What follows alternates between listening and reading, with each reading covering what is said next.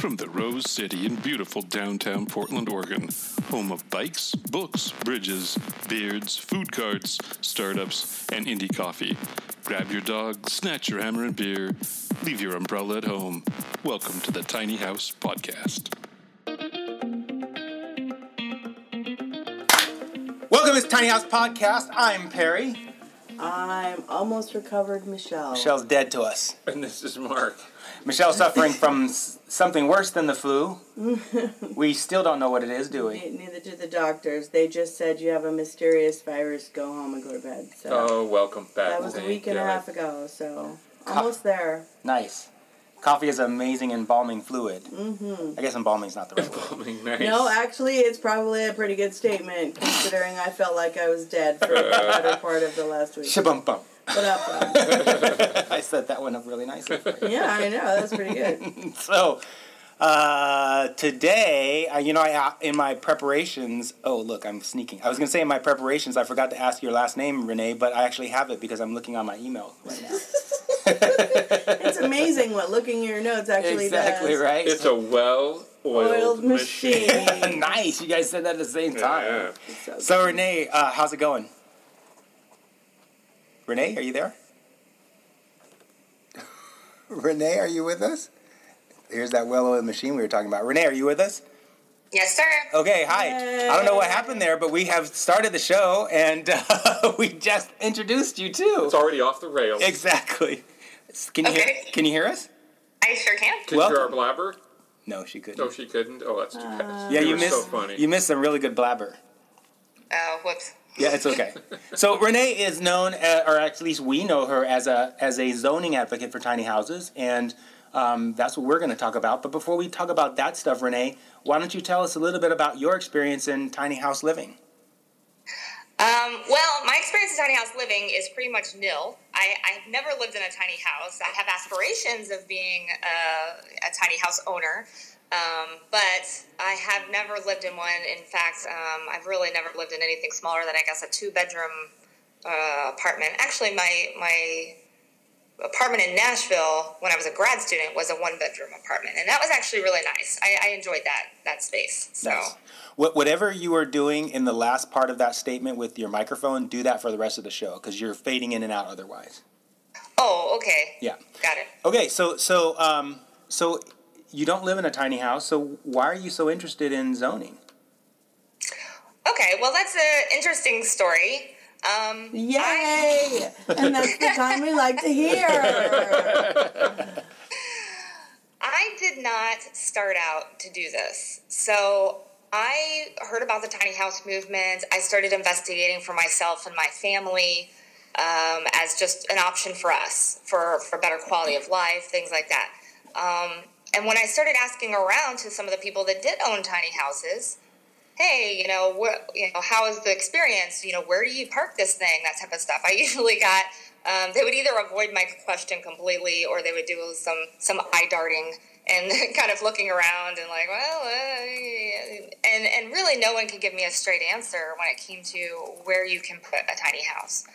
So that was a real big bummer for me. I have a need or a want to be completely legal with my situation. I have no desire to run from the law or try to be discreet or go under the radar or anything like that. It's very stressful to live like that for me. So that really has no interest in me. So I thought, well, if there is any way that I'm going to, get this, why don't I ask my city? If it's allowed, and if it's not allowed, how can we get it to be allowed? And really, it just kind of took off from there, and the conversation just started to morph into, okay, this is what zoning is, this is what building is, this is what these people care about, this is what these people care about, this is what we can change, this is what we can't change. And it's really been a very interesting and awesome learning experience of just how your local municipalities work, and what zoning is for, and all that stuff. It's just been really, really interesting to learn about. And how long ago did you start interacting with your local agency? I had first contact. I call it first contact with the city. February 4th, I think. February 4th of 2015. February 4th, 2015. Okay. And Yep. are your children healthy? I'm just kidding. Well, they touch with the aliens and then just start birthing Gotcha. three-armed children. And okay. Anyway, dun-dun-dun. So you said that you got a lot of learning in how municipalities work and what zoning is for. Why don't you enlighten us? How do municipalities work? What is zoning for? And Perry's been drinking this morning. Yeah. Yeah, Forgive I'm him. not sure if he's drinking quite enough though. Okay, well, I'll just start talking here. There you Okay, so I mean, zoning came about early on. I think like the 1920s or something like that, and it was really as just a means to try to make people happy. So, before it was kind of wild, wild west. You could build whatever you wanted, wherever you wanted. And then, you would end up with, I don't know, liquor stores next to schools and, things that were just very undesirable, factories right next to a residential area. Those types of things were happening and people were getting unhappy. And so that's when they started, making ordinances and really trying to regulate, what can be built on what pieces of property, and then kind of looking more long term on how you can make that more effective and grow the city in a certain manner so that the residents were happy. So it's really about making the residents happy. And I know for a lot of people, it's really interesting. A lot of people zoning makes them sad. They hear the word zoning and they're like, zoning, it's terrible and they won't let me do whatever I want. And those people, interestingly enough, if everybody was allowed to do whatever they wanted, they would probably be pretty sad about it too, because the person next to them would be allowed to do whatever they wanted, and that would make them unhappy. Yeah, so it's interesting that you say that, and I agree with you to some degree. But there seems to have become a tipping point at some point here in the history of zoning, where, may I say, commercial interests have leveraged their influence on zoning to the degree that we now have these McMansions, and the zoning prohibits. I mean, it's the reason why you're even involved in zoning, it seems like, is that the zoning laws prohibit the type of structures that the tiny house community wants to see happen, right? Right. So going one step further, taking it one step further, you're right. The original intent of zoning was to try to control and make people happy and everything. So then you start talking about, people realize that zoning also helped them protect their property values. And it actually was an asset to them when they went to sell their property. So if you sold your property, you said, "Oh, you can build these things on this property and stuff." All of a sudden, your property was more valuable, and so people started realizing that, and that's where zoning kind of took off as more of a protective barrier for the value of the property. And that's sort of what you're alluding to right there, which is now you have areas where they have minimum square footages of houses and stuff, and that's to try to keep a cohesiveness maybe of a certain neighborhood, so that it's aesthetically pleasing to the eye, and then also protects the property values of those residents that are in that area. So in your mind, there's no intent on the part of builders to use zoning as a way to maintain their profitability. Well, I don't think I can speculate to there never being any other motive for zoning. I mean, I'm sure that I'm only hitting on maybe a couple of motives, but I'm sure, that it's been influenced by builders, but the builders also get influenced by the buyers. Yeah. Right? Yeah. So what does a buyer want? The builder responds to it, and then he needs to get maybe different zoning. So then he goes to the zoning, and the zoning responds because they're for the people. So it's really a big circle, and I don't know if there's really one person to blame for it. So I wouldn't necessarily point the finger back at the builders. Right, and I hope I didn't come off as pointing fingers. You cannot just and I wasn't. Damn it. Well, there is a monetary sort of aspect to this, in that the taxes, the ongoing taxes that are collected by the municipality, it is based on the square footage of your house largely. Yeah. So there is a monetary piece of this. If you have this, this town, and you have to maintain the sidewalks and the fire department and the police department, and your tax base is based on the square footage of your house. You don't want people to have massive lots and Tiny houses. teeny tiny houses, because you're going to have so much infrastructure to get them from house A to house B more than you're collecting in tax. So there is a monetary, but I agree with you. However, I don't think that there's a fault necessarily involved. But I do have a question. So Hold it, let me interrupt you. sure. What was I going to say? No, I don't know. So what I was going to say was, so the government is incentivized to keep the houses big, to keep the taxes bigger. Correct. Mm-hmm. The builders, and look at if you look at what's happened in Portland with the whole food cart movement, the restaurant association was asleep at the wheel. They just let it pass, and all of a sudden food carts are everywhere, and they're competing with restaurants. So all of a sudden these micro restaurants are competing. So a similar thing with the home builders. It's like, well, they can only charge so much per square foot to build a home. So even though the buyers may be demanding or wanting tiny homes, people that are building $600,000 brand new homes, they want those size homes at $600,000, not a little $35,000. That takes 6 people to build instead of a crew. And it's done, and it's on wheels. So try to tax that thing, right? So Yeah. Well, and I'd like to make another comment as well, and I just. But you are the guest, so you are the allow guest. it. Yeah. My comment was, Michelle, you're right. The system is set up that way so that's how you collect taxes. So that is the current system that we have, and it's been working for us for a while.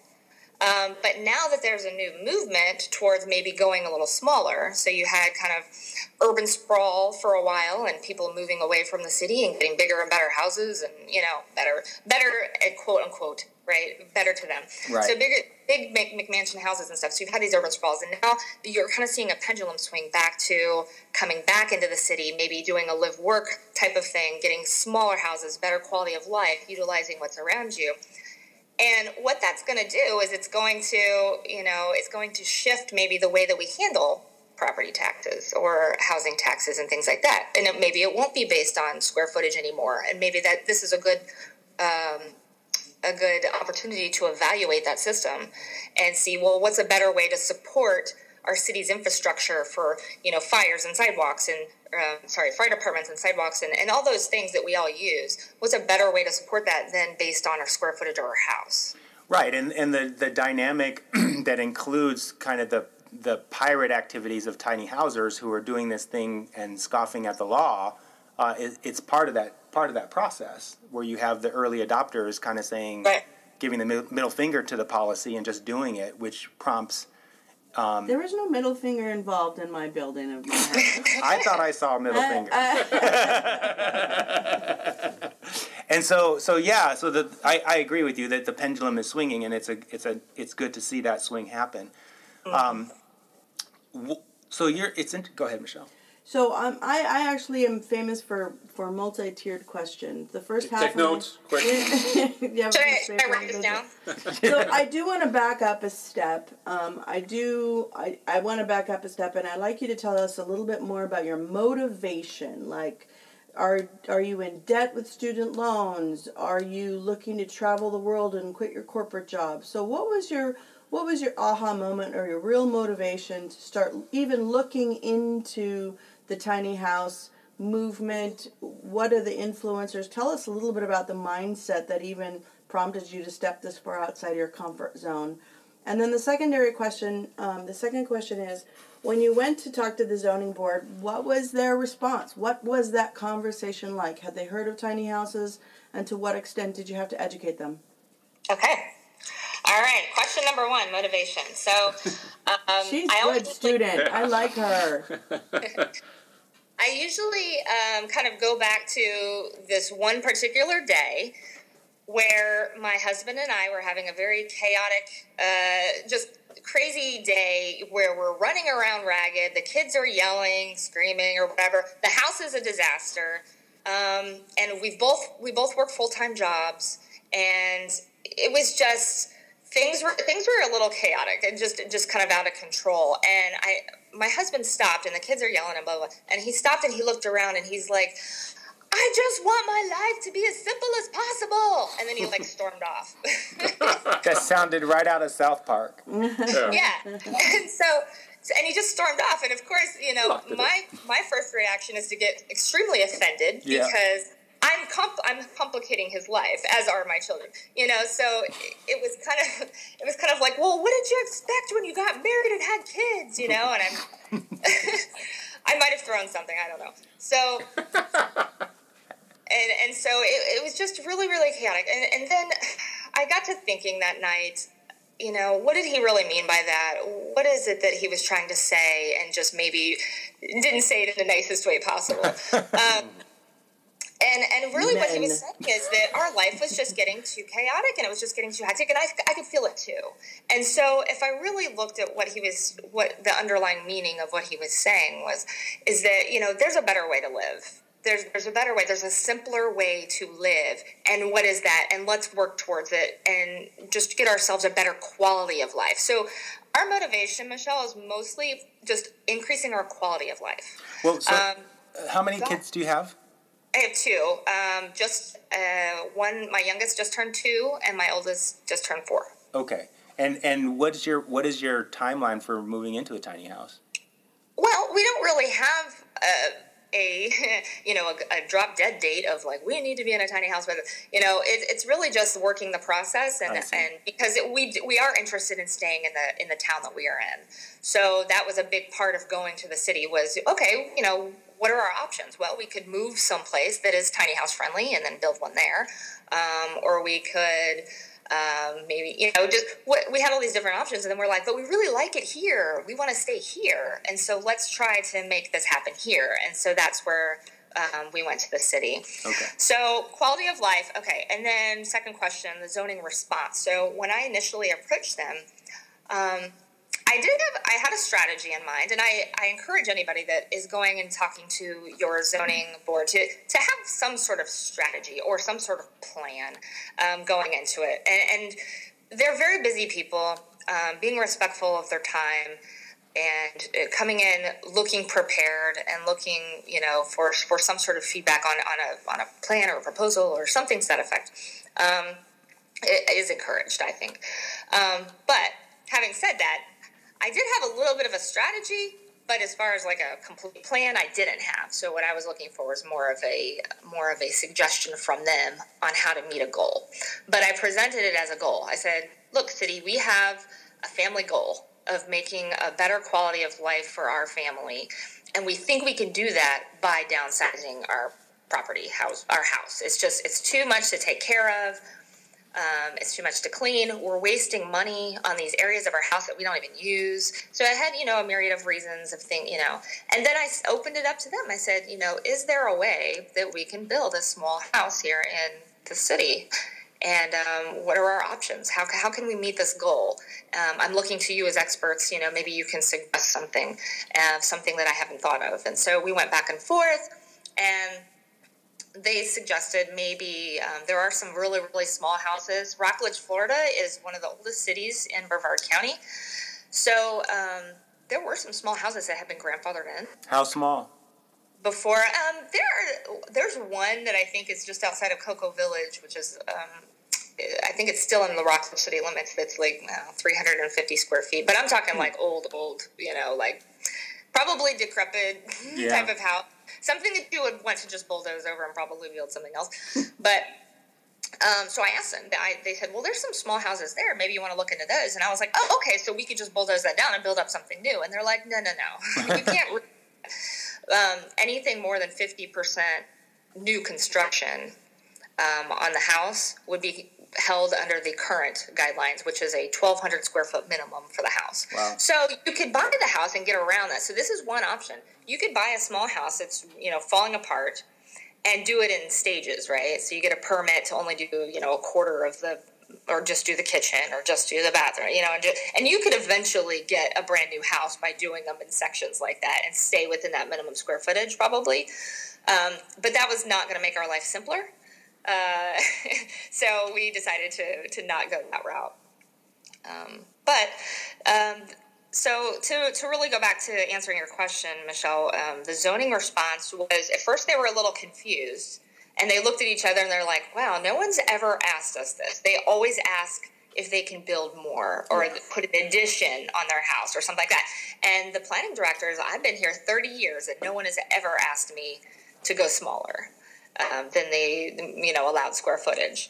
So, but they were intrigued and they took me seriously and they answered all my questions very patiently. They allowed me to probe and just say, well, what about this? What about this? And they gave suggestions. And I feel like they were very responsive to a need of a citizen. So I just thought that was really good. As far as education goes, they hadn't really heard of tiny houses at all.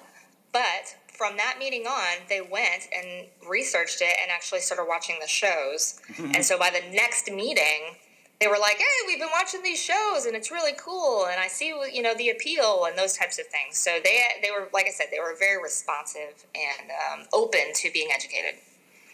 That's great. Actually, you answered my next question, and that was, okay, so you had the original conversation. Now, fast forward to where we are today. You've obviously made some really good headway. I've read some pretty impressive articles about your progress. So you want to tell us where you are today and what you're most proud of, and if you have any regrets so far?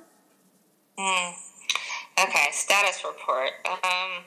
Okay, so where we are today is I have a developer/builder that is looking into doing his due diligence.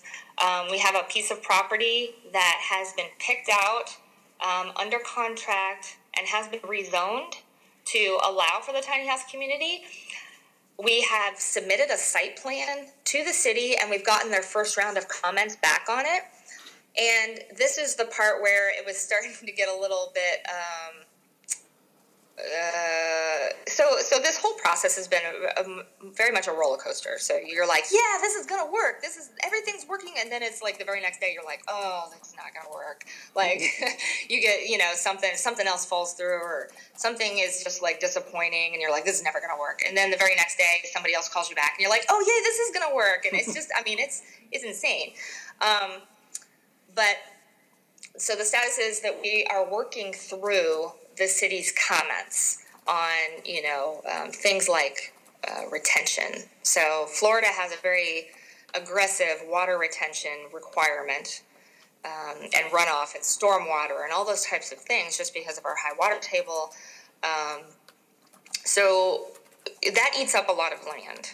So it's trying to balance a creation of a community with the requirements of the state of Florida as well as the city, and finding a piece of property that's both affordable and then making housing on it that is also attractive to a market. So Rene, I have to interrupt because based on what you're saying, I think we've missed a very large component of this story. Oh, okay. And back it up. Yeah, just That's back it up my for a second. fault. That's my fault. It sounds like it's okay. You didn't screw up. So it sounds like you and your family wanted to build a tiny house, so you went to the city to explore, and then somehow the conversation went from one tiny house to a community. Yes. Okay, so... Yes, so that's a big piece of the part. Exactly. So let me back up a little bit, and we'll talk about that part. So, I started when I was asking the city about the current requirements, and to me, the easiest way to get a tiny house is to work within the existing requirements and just try to find either loopholes or some way to meet the current requirements, but maybe, tweak them a little bit. Yeah. So that's sort of where I was planning on going at the first. So they said the minimum square footage in the city of Rockledge was 1,200 square feet. And so I started probing, and what does that mean? What does that mean? 1,200 square feet, what does that include? Does it include a garage? Does it include a back porch? What does that mean? And, their answer was, well, anything under air. So it has to be air conditioned. Oh. And so I was like, okay. And then I was like, well, can that be broken up into like 2 600 square foot houses with maybe like a connected breezeway between them or something? Like, would that satisfy your minimum 1,200 square foot requirement? And they were like, oh, that's weird. No one's ever asked us this or whatever. So they kind of conversed amongst themselves, like, friends. And then they came back and they're like, yes, as long as they're both on the same foundation. So as you laid out your foundation to build the house, they were kind of built as one structure, and they might have, separate kind of living quarters and be connected in some way, but it was on the same foundation. And I was like, okay, great. So let's take it one step further. Could I build 4 300 square foot houses, and maybe make them in like a square with connected breezeways between them, and each one, and then back it up. They did say have one other requirement for the 2 600 square foot. They said one of them cannot have a kitchen because you can only have one kitchen per one residential, whatever. And I said, okay, well, what's in a kitchen? And they said, well, anything that doesn't, you can have everything in the normal kitchen has, you just can't have a stove. And I said, so a stove equals a kitchen? And they said, yeah. So I said, okay, but you can have like burners that you bring out and put on the top, you can have all that stuff. You just can't have the oven part. And they said, yeah. So you can have everything else in a kitchen. So I said, okay. So then we moved to so now we want 4 300 square foot houses, and you could kind of arrange them in a square, and they could have sidewalks or a breezeway between them and kind of be connected, and only one of them has a stove. And I was like, and then we could put like a little courtyard in the middle or something. I was just talking off the top of my head, I was like, oh, we could put like a little community garden in there and stuff. And as I was talking and I was saying this, I was like, oh my God, what did I just describe? I'm like, I just described a pocket community that I just researched not too long ago, like a week before, that I read about in the Northwest that they were doing. And Ross Chapin is kind of the father of the pocket neighborhood. He's got a book out, and I was like, wow, this looks so beautiful and so awesome. And I was like, I would love to live in a community like this. And I just kind of put that in my brain and just filed it away. And I was like, wow, that's a really nice thing. And never really thought about it seriously or anything until I started talking out loud about this thing. And I was like, oh my gosh, that's just what I described. That's exactly what it is. Where you have a community surrounded by some sort of community space, and everybody kind of accesses that community space and everything like that. And so I just brought out my phone and started pulling up pictures of what a pocket neighborhood looks like. And I showed it to the city, and they were like, wow, this looks great. This looks awesome. Why don't you build that, and we'll support that. Well, wait a second, but the pocket community as built by that guy that you referred to, I don't think that all the structures share the same foundation. Oh, no, exactly. And that's sort of where the conversation, they said, well, we'll allow you to have these tiny houses, but you have to build them in a purposeful neighborhood. But how did they justify that, given what they told you about the square footage and the under air and the oven and all that other stuff? Right. So that's where we went to create the new ordinance. Okay, so go on. All that stuff that we talked about was allowable under the current ordinance. Right. Right, but if we wanted to change something and create something bigger and more spectacular, we would have to create new legislation, and that's the path that we took. And the city was okay with doing that. You were going to say grateful, but then you changed to okay. Based on, so this is based on your request. So you didn't Correct. Bring 85 of your best tiny house friends with you. Yeah, or 12,000 signatures. Exactly. This is really fascinating. So to what extent did you ever have to leverage the rest of the community, or you just really pushed to inspire them to do something different? I wouldn't say I leveraged, but I did point to, because at the time I was a part of the Facebook group Tiny House Enthusiasts, Florida Tiny House Enthusiasts. That was really the only group that I was a part of at that time on Facebook. And I really kind of just pointed to that group and I said, look at all these people in Florida and how many people are in this, Facebook group that are wanting to do this. And all these people are looking for a place to settle down and put a tiny house and stuff. I said, there is a market out there. And then, it was more education about, what is the market, and is this something that people are wanting? So I think the answer was yes. They saw it as yes. So I wouldn't say I leveraged, like I didn't go out and get signatures or anything like that or ask people to send letters in or anything like that. But I did provide some people the opportunity. So then I went ahead and created a Rockledge Tiny House Community Facebook group and had people started doing that. And so on that Facebook group, I would put, if there was a planning commission meeting where they were discussing it or a city council meeting where they were discussing it, I would invite people to come to it just to show their support if they wanted to and if they could.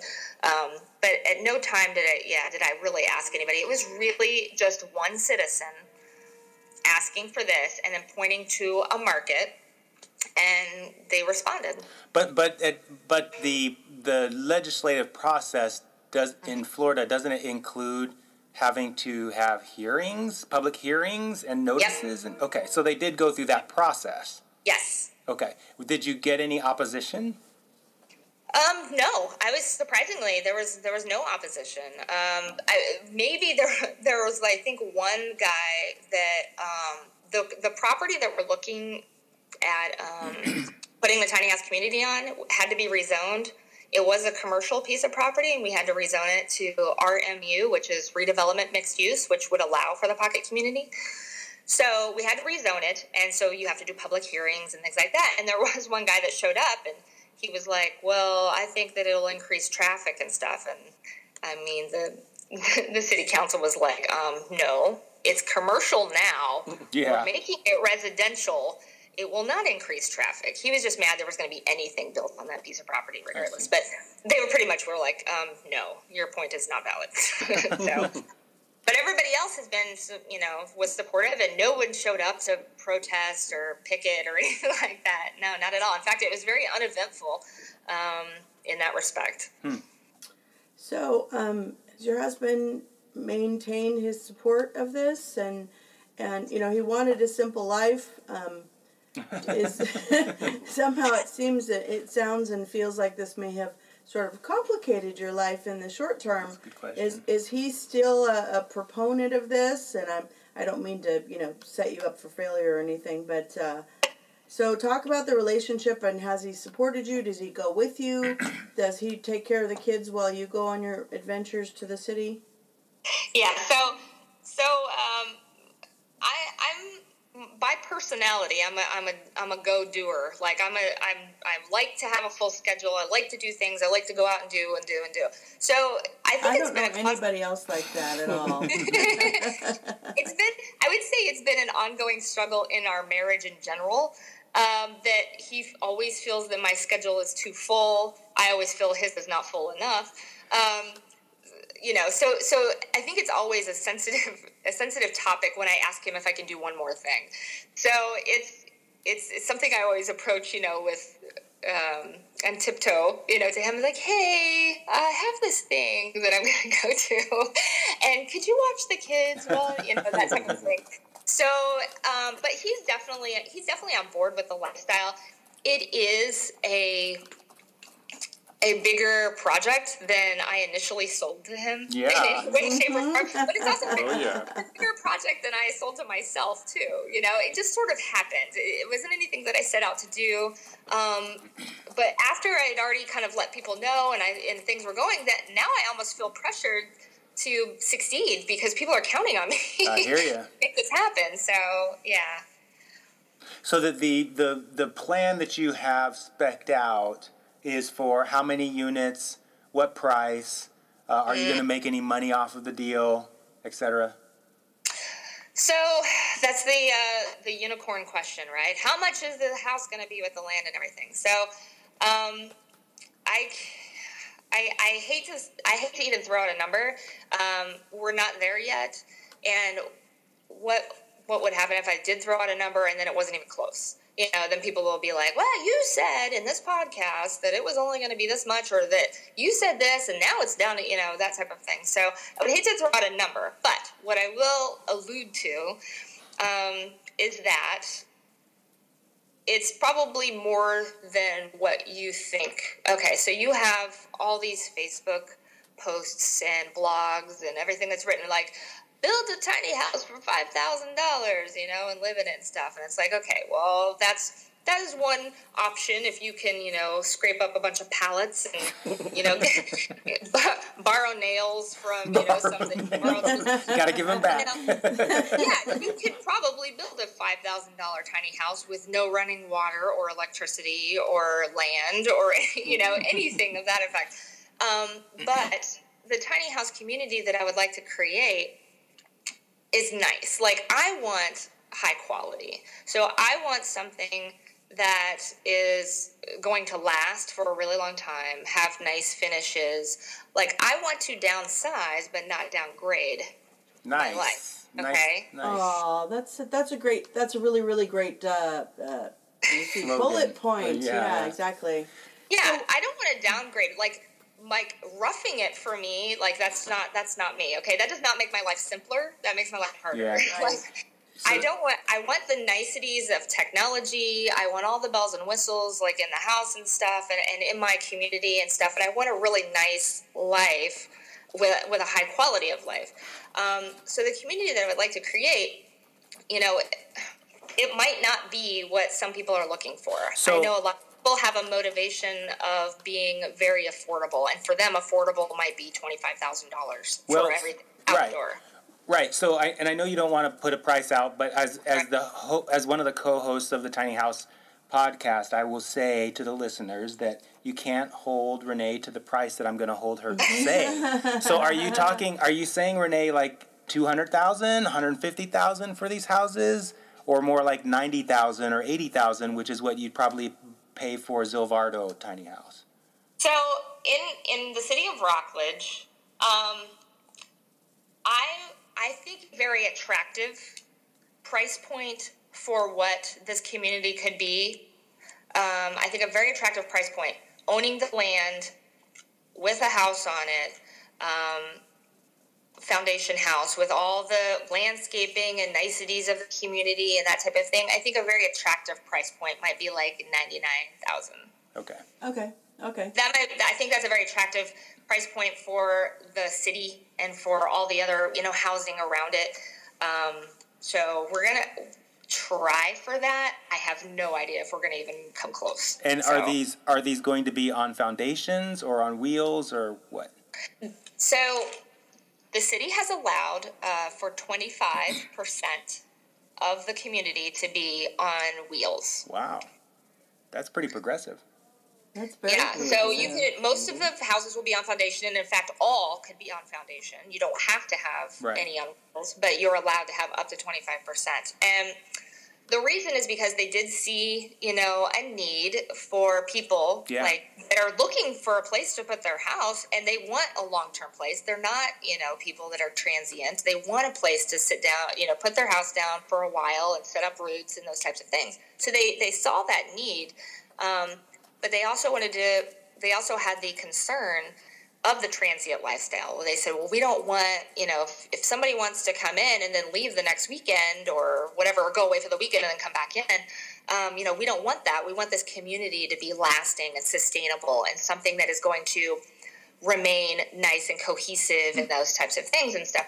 So how can we do that? How can we make that happen, but still allow the wheels? And so we went through some discussions, and what we came up with was requiring front and rear porches on all the houses, including the tiny houses on wheels. Attached? So Michelle, Attached? Yeah, exactly. So Michelle, if you were to buy a piece of property and you were one of the people that had the tiny house on wheels, you would pull your house in, and then you would be required to build a front and rear porch on your house, and that kind of locks you in from leaving for the weekend to take off with your tiny house and then coming back in. So it would have to be something that you would tear down when you are ready to sell your property and to leave for long term, and then you'd have to build it if you ever came back. But that prevents that type of transient lifestyle and creates a really strong community with strong ties of people that stay there for a while. So the person who has a tiny house and wants to live in your community would just buy the land? Correct. Could someone buy the land and rent the land to a tiny house owner? I think we're probably going to put that in the HOA. It's something that we need to talk about, but I'm really not interested in doing a lot of rentals, just because what ends up happening is you have a neighborhood that has the rentals in it, and then you don't get that strong community. The people that don't, they usually don't care about the community facilities and stuff. And I'm not trying to throw all renters, under the bus here and say they don't care, but if you look at the neighborhoods that have mostly rentals in them and stuff, I mean, you can just tell the people that they just don't have the type of love and consideration for the property as the people that actually own it. So what we're talking about really is you're building a community, but we're also maintaining a sense of autonomy between the individual owners. Which I like. Yeah, right. and I think that that's really a key point here. There are lots of different flavors of tiny house communities, and the ones that sing Kumbaya over the fire every Wednesday night. And the ones that, so there's lots of different kinds of communities. So I'm really impressed, and correct me if I'm wrong, but it sounds like you're building the community, but still vested interests and still a very defined sense of autonomy, of ownership. There's no confusing LLC who owns the main house. Is that correct? So you've been... Right. Yeah, that's correct. And in fact, there won't be a main house. I mean, everybody has their own house. Right. There will be what I'm trying to get is a community building. There was some discussion early on about, do we need a community building? Do we not need a community building? And to me, the purpose of this neighborhood, and something that I envision in my head when I see this neighborhood, is that sense of community. I really want to invoke that old-timey sense of being neighborly, and I feel like, the pocket style where you have the community center kind of in the middle and all the houses face inward. So they're all going to be facing this community open space. And everybody will have those porches, and so you hang out on your porch, and as people, walk by in the community area, you say hi. You might stop up for a lemonade or something, or a cup of coffee, and talk to your... Or a doobie of weed. Yeah. She doesn't live in Portland. Whatever, but you would really talk to your neighbors, and you would love your neighbors, and you would care about your neighbors, and your neighbors would care about you, and you would feel comfortable saying, hey, I need to run to the store real quick to grab some milk. Will you watch the kids? They're out here playing in the open area for the next half hour, and do you need anything at the store? I feel like that type of interaction is something that I'm missing in my life in the current neighborhood that I'm in. Right on. I feel like these big mansions that we're in are really designed as our own little separate fortress. They are, I think. Keeping us away from the world. You've got this 2,000 square foot house that has enough food to last for 2 weeks, so you don't even have to leave your house if you don't need to. You've got everything that you need in there, including a movie theater and whatever else. And so you don't even have to leave or talk to your neighbors. You come right home, you pull into the garage, you shut the garage, and there's no interaction whatsoever. And I'm really missing that. Yeah. So, is your property away from that train we keep hearing? Is my property? The property is. So I'm at work right now. The property is probably a mile from the railroad tracks. I see. And so I was just being funny with that one. I guess that didn't sound good. Dead on the ground. But so I'm interested that the tiny house owners that we've spoken to, I think, would love the kind of community that you're putting together, and the price point, we're not holding you to it, but some of the owners of the tiny houses that we know built tiny houses of that magnitude. Yeah, 85,000 for some of the larger, some of the 28s and 30s. I do think that there is a certain population of the tiny housers that have the same motivation as I do. So are you So you're going to build these tiny houses and then sell them, or are you encouraging people to bring their own? And if so, do the HOAs put some sort of restriction on the style of the tiny house or any of that? Okay, so the way that I was going to go about this, and so I know you had asked the question, like, am I going to make a profit off of this or anything like that? I was going to get back to that. I have no interest in making any money or anything like that. I want a tiny house for me. I want a tiny house for me. How do I have to do that? Or what do I have to do to get my tiny house? Okay, so we have to build a community. Okay, well, how can I help do that? Well, I'll source and find a builder and try to sell to them that this will make them some sort of money and that they would have some interest in it. So that's sort of what I've done. Is I've been the source person to gather all the people required to make this community happen. I'm taking no commission. There's no money in this for me whatsoever. My motivation is for me and my family to get our tiny house. And if this is what it takes to do that, then that's what I'm doing. So what I've done is I've found a builder who is interested in this project and investing in it. They're not going to be making a lot of money at all. I mean, most developers or builders, they're looking for more like a 26% to a 30% profit on things. And in this day and age, like right now, it is definitely their market. Like they're making hand over fist money. There's lots of booming development going on. So it's really hard to find someone to be interested in something that's A, never been done before, B, very risky.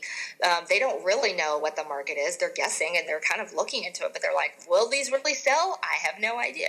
And C, someone who wants to spend their time making such piddly money on this tiny project when they could, make $1 million building another Publix shopping center. Yeah. So it was really difficult. The demographic of person that I was really looking for is maybe somebody that's getting closer to retirement or, and was just tired of doing cookie cutter stuff and wanted a fun project or something. So I did find somebody that was interested. This person is still doing out numbers and trying to make things work at an attractive price point. And, like I said, we're trying to work through some comments with the city and seeing, what we can do and what they can give on and what we can give on. So we're still dealing with that. But, yeah, I'm making no money on this whatsoever. Awesome. Well, this is a lovely story. It's fantastic how far you've come and how your vision has changed to benefit all of the tiny house community. I applaud you on that. And and with that, she's doing it. Yes. And with that, we'll tell our listeners to tune in next week for yet another fantastic tiny house podcast in which we will be talking with the king of manure. Oh, great! Joe Jenkins. Joe Jenkins, Humanure. Yeah, awesome. We'll be doing number I'm really 2. glad I didn't have to follow him. Yeah, it'd be. Well, a lot of people feel that way. Exactly. Poor Joe. Thanks so much, Rene, for being with us, and thank you, Tiny House podcast listeners, for continuing to come and listen to our show. See you next time. See ya. See ya. Thank you for listening to Tiny House Podcast. To find us online, go to tinyhousepodcast.com, where you will also find our show notes, if we remember to put them there. Our logo was designed by the amazing Carolyn Main. Our website is hosted by the gang at Sitecast. Our theme music is by Oma Studio. Please go to iTunes and give us a 5-star rating, or whatever, you tiny house loving bastard. Tiny House Podcast is proudly made in Portland, Oregon.